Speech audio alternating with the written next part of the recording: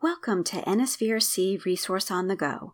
My name is Sally Lasky, and I am the Evaluation Coordinator at the National Sexual Violence Resource Center. We are launching a series of episodes on comprehensive sexuality education. For our first Sex Ed Talk, I'm joined today by Dr. Elizabeth Schroeder, an award-winning educator, trainer, program consultant, and author specializing in sexuality education for youth, professionals, and parents, LGBTQ affirming best practices, and working with adolescent boys.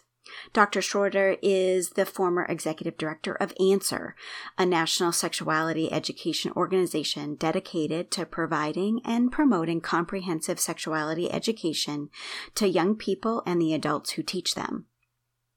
She has authored and co-authored numerous publications, including Rights, Respect, Responsibility, the first ever K-12 sexuality education curriculum that is completely mapped to the National Sexuality Education Standards, which we talk about in this podcast, but we also explore lessons learned from using technology and social media to educate about healthy sexuality and why sexuality education must be intersectional and informed by youth.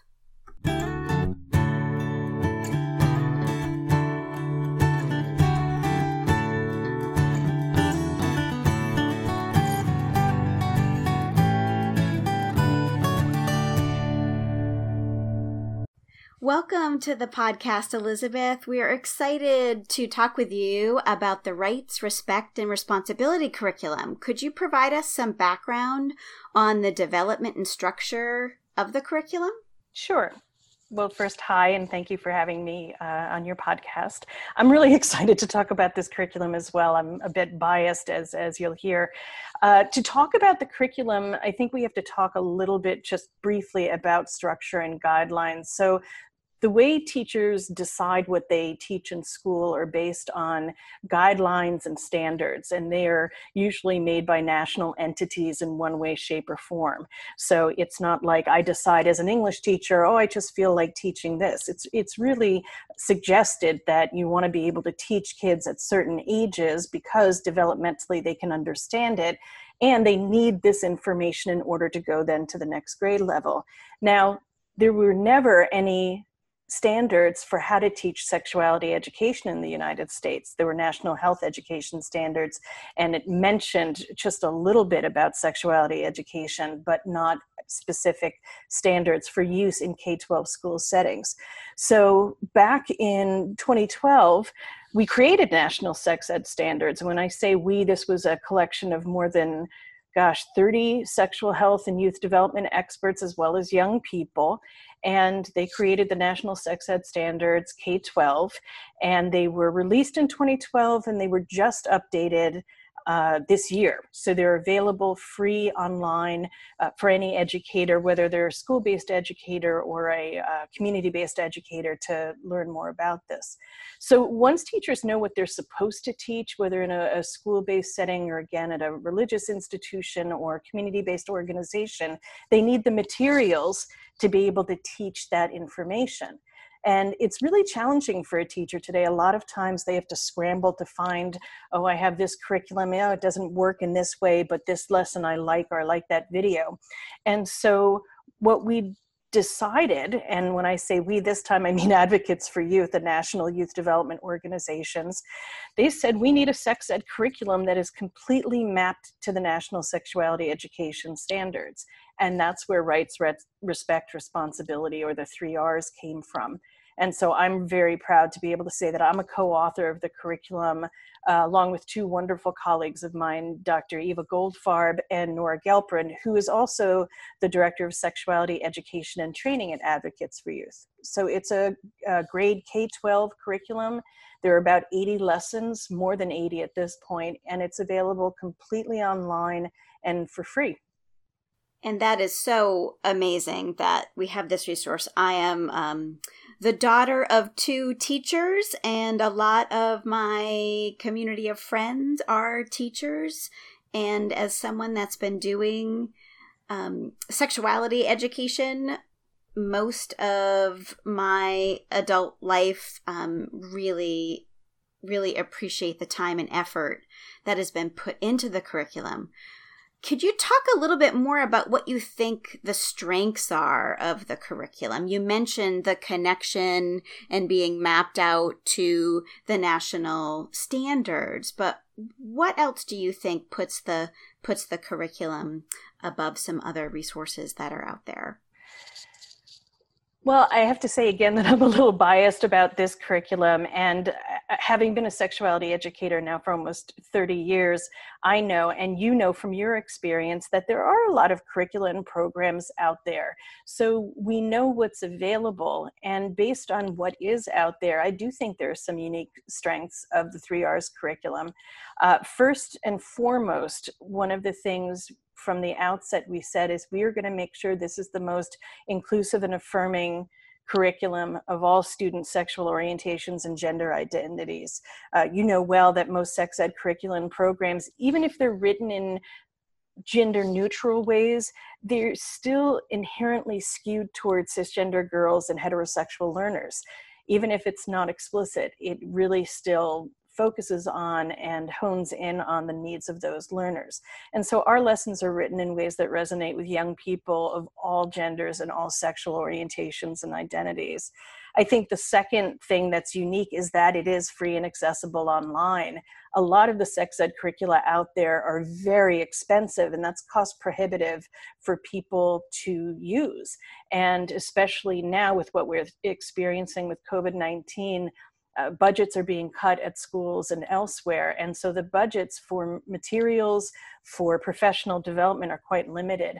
A lot of curricula out there, as you know, also require that teachers go through training in order to be able to use it. Now, Advocates for Youth offers trainings on how best to implement the 3Rs curriculum, but it's not required. So it's really, really accessible to people no matter where they are.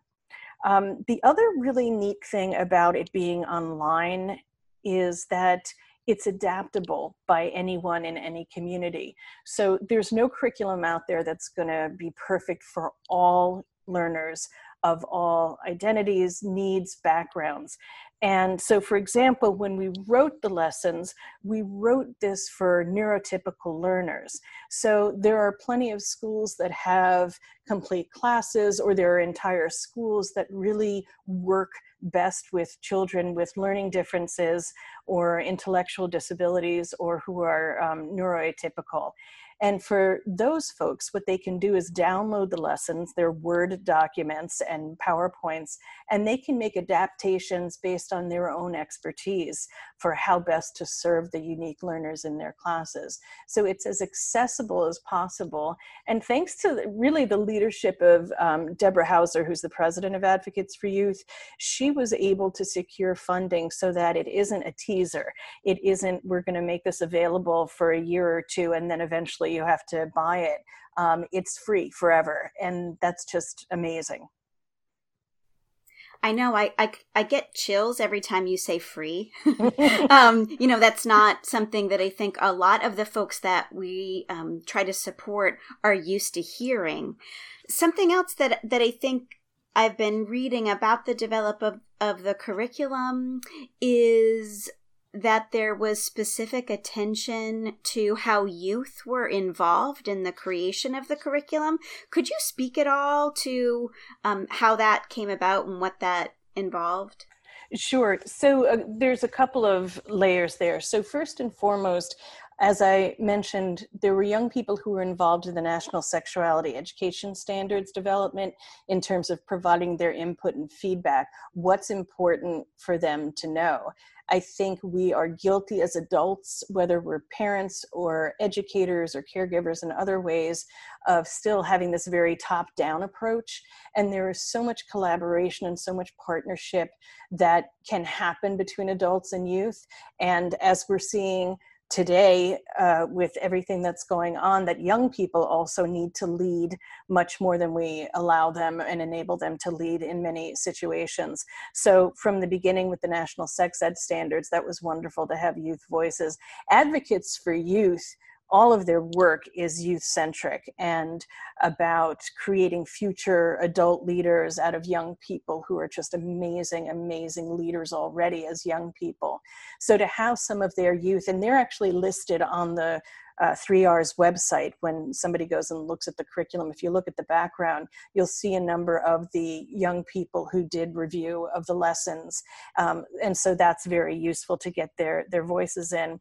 The third thing that is sort of an ongoing way of having youth voices involved always is, when I was mentioning that the lessons are available, the curriculum is available online, what that means is, as other states are doing their adaptations based on state law or based on their individual expertise or their populations and communities, and they're making revisions, they're integrating the input and the experiences of young people. So what happens is they have been very generously sharing their versions with Advocates for Youth. So what we have, the curriculum is constantly being reviewed and tweaked and updated, or full versions are uploaded in case there's someone, say in the state of California, where they have a specific state law that has to be adhered to. And so if there's someone down in San Diego who wants to be able to teach, they might be able to learn something or contribute something to someone up north in California. And then someone who is in North Carolina might just find it useful to know that. So in that way, the way youth are showing up is how they have had an impact on the expansion and revision of the lessons. That's really great to hear this crowdsourcing that has developed around the curriculum. And it kind of brings me to the next area I wanted to talk about, which you've kind of hinted to in some earlier discussion, and as we're all adjusting and adapting with COVID-19, how we're using technology to connect with each other, to support each other, and to educate each other is really at the forefront of most of our discussions right now. And using technology is becoming a regular part of sex education. What lessons have you learned about using technology and social media to educate about healthy sexuality? So a while ago, how many years would it be? I would say 10 years or more, that I was the executive director of ANSWER. And ANSWER is a national sexuality education organization that is based at Rutgers University in New Jersey. And ANSWER has been doing online sexuality education and professional development for sexuality educators for many years. And so I had that experience of being part of this amazing organization and wonderful professionals and young people to both develop, maintain, learn from, and adapt what we used. So at the beginning, of course, there was just websites. And then there was, how do we make websites more interactive? And then there was social media. And then there was online professional development that was just a webinar. And now ANSWER has more interactive professional development workshops and their amazing resource, Sex Etc., which is sexetc.org. It started as a magazine, still is a magazine, but is also a website online at sexetc.org. And that is a resource that's written by teenagers for teenagers. Now, the difference there is that, again, collaboration and partnership. There's collaboration and partnership between the young people and the adult professionals who have the expertise to make sure that the information is medically accurate and that it's age and developmentally appropriate for teens, as opposed to something that is too higher level that might be better for a college or an older aged audience, or that it doesn't sound too little kids so that it wouldn't resonate with teenagers. So I will say first and foremost that I think technology is awesome. And I think that it can be used to educate young people. And at the same time, I also think using technology to educate young people can be problematic, but for a few different reasons. That isn't necessarily technology's fault. So first and foremost, young people today, they're native users of technology. It's kind of one of the first languages they learn to quote unquote speak, if that makes sense. And adults, we're always going to be behind. We're probably never going to catch up. There are a lot of adults who are probably in technology and know way more than we do as sexuality educators or a typical educator would know. And so this is another rationale for partnering with young people. I think adults, especially educators and parents and caregivers, we think we're supposed to know everything, and it feels, I don't know, vulnerable or like we're not doing our jobs if we don't know everything before we engage with a young person. And that's just not necessary. I've taught in college, and I've taught in grad school, and I've taught groups of high school and middle school students as a guest educator. And so I've learned a lot from them and how they use technology. And I haven't even learned anywhere nearly as much as I really need to. But some of the things I have learned that I think are important to keep in mind, which is first and foremost, there's using technology to teach about sexuality. And then there's teaching young people how to be critical thinkers and educated consumers of what they're consuming in technology, whether that's social media or websites or online or porn or YouTube videos or anything like that. There's some great resources out there, and like I mentioned, Sex Etc. And there are unfortunately a lot of people out there who are just putting out myths and misinformation. Anybody can call themselves a sexuality educator, and instead of basing what they share with young people on what we know to be true or research or anything like that, sometimes on YouTube they'll just read an article or a blog post or see something that's a video and then just give their commentary or just speak from their personal experience. Now, there's a place for sharing personal experience as long as someone consents to doing that and feels comfortable sharing that. But that's not the basis of sexuality education. We don't come into a classroom and talk about our sexual experiences. That's not the point of sex ed. So there is so much out there and being developed, and young people consume it at the speed of light. So teaching some skills about how to recognize, oh, this is a reliable website. Oh, this should be taken with a grain of salt. Oh, this is actually quite shame and fear-based. This is not a website or a resource or a social media channel that you want to use or follow. The second thing that I've learned from them is it's so important to be flexible on how we teach and, say, for example, the assignments that we have for folks. So, for example, one homework assignment I know that I've used in the curricula that I've written, not just the 3 R's, is interview someone in your life. It really is fun for both young people and their parents or caregivers to talk about what was sex ed like back in the day, right? They think we're all 300 years old.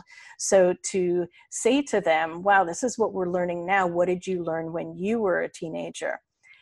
Kicking it old school is you have a piece of paper, you sit with somebody and you write down their answers, whether handwritten or even doing it on the computer and just typing up the answers. But how about being creative? What about asking the young people to decide for themselves, how do you want to do this interview? If folks feel like they don't want to put that burden on young people, or if we're a little bit of a control freak, as I can certainly relate to, we can also have a more flexible assignment that says, use your phones, use video, use Zoom, record it if you have permission to record it, or do the video and then why don't you create a TikTok where you get to imitate how the adult reacted when you first told them you wanted to talk about sexuality with them. I mean, there's lots of creative ways of doing this, and sex ed should be way more fun than I think it's treated. There are definitely serious topics that are within sex and sexuality education, but this is a wonderful, important, beautiful part of who we are, and so we should approach it in that way and have a sense of humor too. I agree. I have all of these images of TikTok videos now streaming through my head that I could imagine. I do want to be really thoughtful in talking about how we make this work fun, this connection, between youth, with youth and adults, this community work that we're doing, and how we can do that and also acknowledge the extremely harmful sexual stereotypes and, frankly, inadequate healthcare that many Black, Indigenous, and other youth of color experience. So do you have any ideas or tips or techniques that you and the folks that you've worked with have used that can work to address those harmful stereotypes? Well, that is such an important question. And honestly, it's a topic for an entire podcast on its own. And I'm sure there are many wonderful educators who are going ahead and talking about these, and especially educators of color, although people of all identities should be talking about this. I mean, you know very well that the power structure in this country is dominated by white, heterosexual, cisgender men and women. And our history in this country of racism, sexism, hypersexualization of young people, especially youth of color, as well as specific to healthcare, either absent or abusive healthcare treatment. This history is so ugly, and it's far from over. And so the first thing we need to do is we need to talk about it. We need to teach about it. I don't think it is being taught anywhere nearly as much and as explicitly as it needs to be taught about. Young people of all backgrounds need to know the history. Young people don't know, by and large, I'm generalizing, or they don't hear enough. It's a mention in a textbook or in an online article about the Tuskegee experiments, or about Henrietta Lacks and who she was and how her cells were used without her consent, and we're still using them today. They don't hear about the forced sterilization of too many Black and brown people over the years, the abhorrent treatment of enslaved people that was in general, and then also specific to health and medical experiments done on them. So the very, very first thing is we need to talk about it. We need a major, major overhaul of all topics. Now, this is specific to sexuality education, but this needs to be woven through every single topic throughout the school curriculum. There are so many lost opportunities for talking about this, for teaching about it, and for teaching about it directly, unapologetically, and explicitly. Young people can handle it. They're already getting stories at home. And so you want to really reinforce what they hear about, what they see, and also teach what they're not hearing about, what they're not seeing.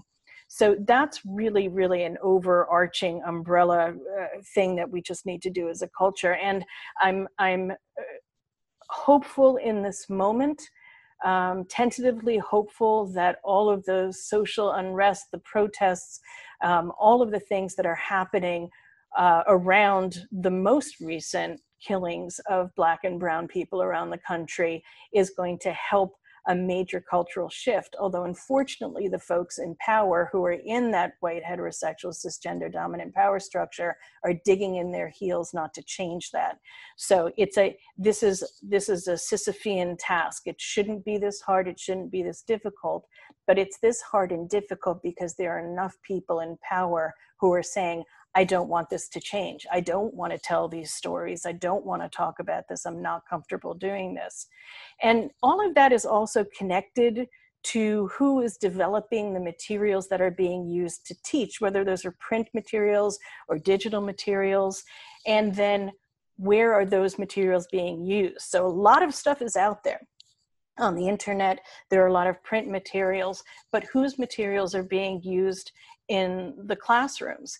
How many educators of color do we have in classrooms? How many educators of color have written curricula that are getting into classrooms and getting into community-based organizations?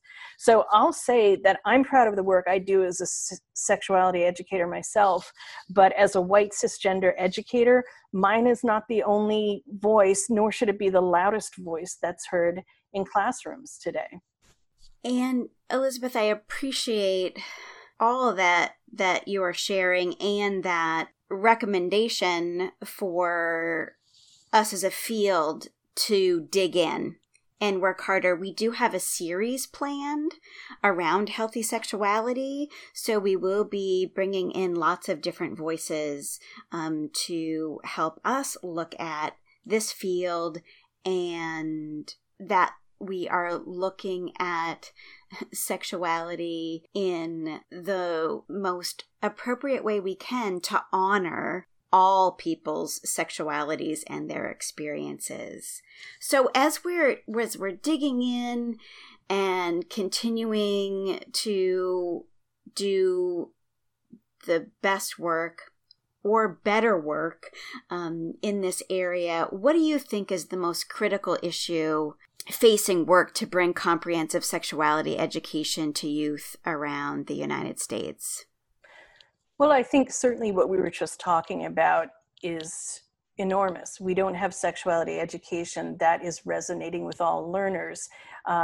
Even if folks develop a curriculum and they have visual images that represent diversity in skin tone, that's a very tokenizing way of saying that this is diverse sexuality education. So we have to be sure, whoever we are, that we are doing this in meaningful ways. It's not enough to have a class session where we talk about racism and sexual health and education. This has to be the lens through which sexuality education is taught. And that is something where white educators in particular really need to learn more. They need to move back and let educators of color lead. It's really a huge, huge high priority. Another critical issue that I'll share in addition to that is something that we've been dealing with really almost the entire time I've been doing this work, which is we have a dominant power structure that is proactively invested in keeping young people from getting age and developmentally appropriate sexuality education.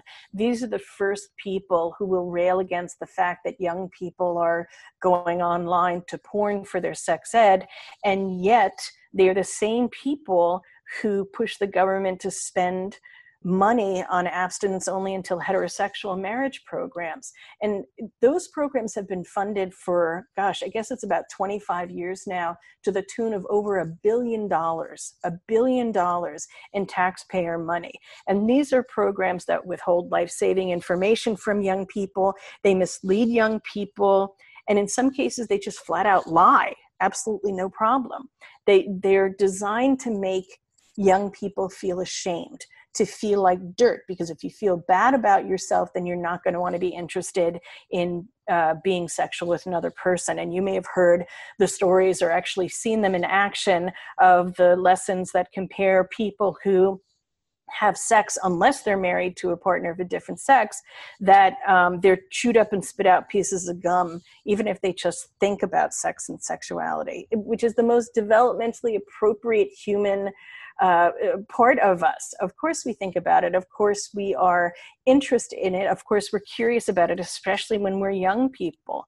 But because abstinence only until heterosexual marriage programs are rooted in conservative Christian ideology, I'm not criticizing Christianity, but very specifically these programs are rooted in conservative Christian ideology, even though they're being taught in schools.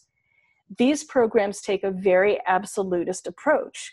So what that means is they incorrectly treat young people as being incapable of controlling themselves. So they really think mistakenly that if we teach young people about sex and sexuality, we're basically encouraging them to become sexually active, or that there's a greater likelihood. And every single bit of research that has asked about that has found that talking with young people, especially when a parent or caregiver talks with their kids, actually helps young people to delay the first time they start being sexual with another partner consensually. And if they do start having sex, they use contraceptives, safer sex methods far more consistently and correctly. So it just blows my mind that we have all of this money that is wasted and continues to be wasted on really setting young people up for failure.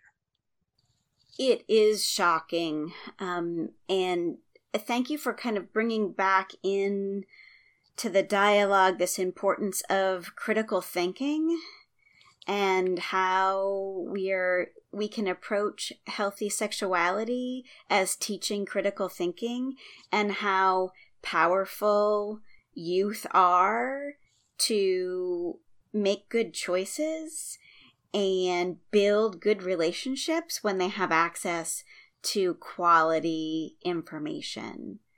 So I know we could spend probably a few more hours talking about this, but I just wanted to thank you so much for your time and sharing your expertise and giving us a lot of questions to bring into the next Resource on the Go podcast that we'll be doing around this topic. So thank you for joining us today, Dr. Schroeder. We invite folks to learn more about your work and the 3Rs curriculum by checking out the links in the show notes. And we hope that you all will join us for more conversations about healthy sexuality in the weeks to come. Thank you.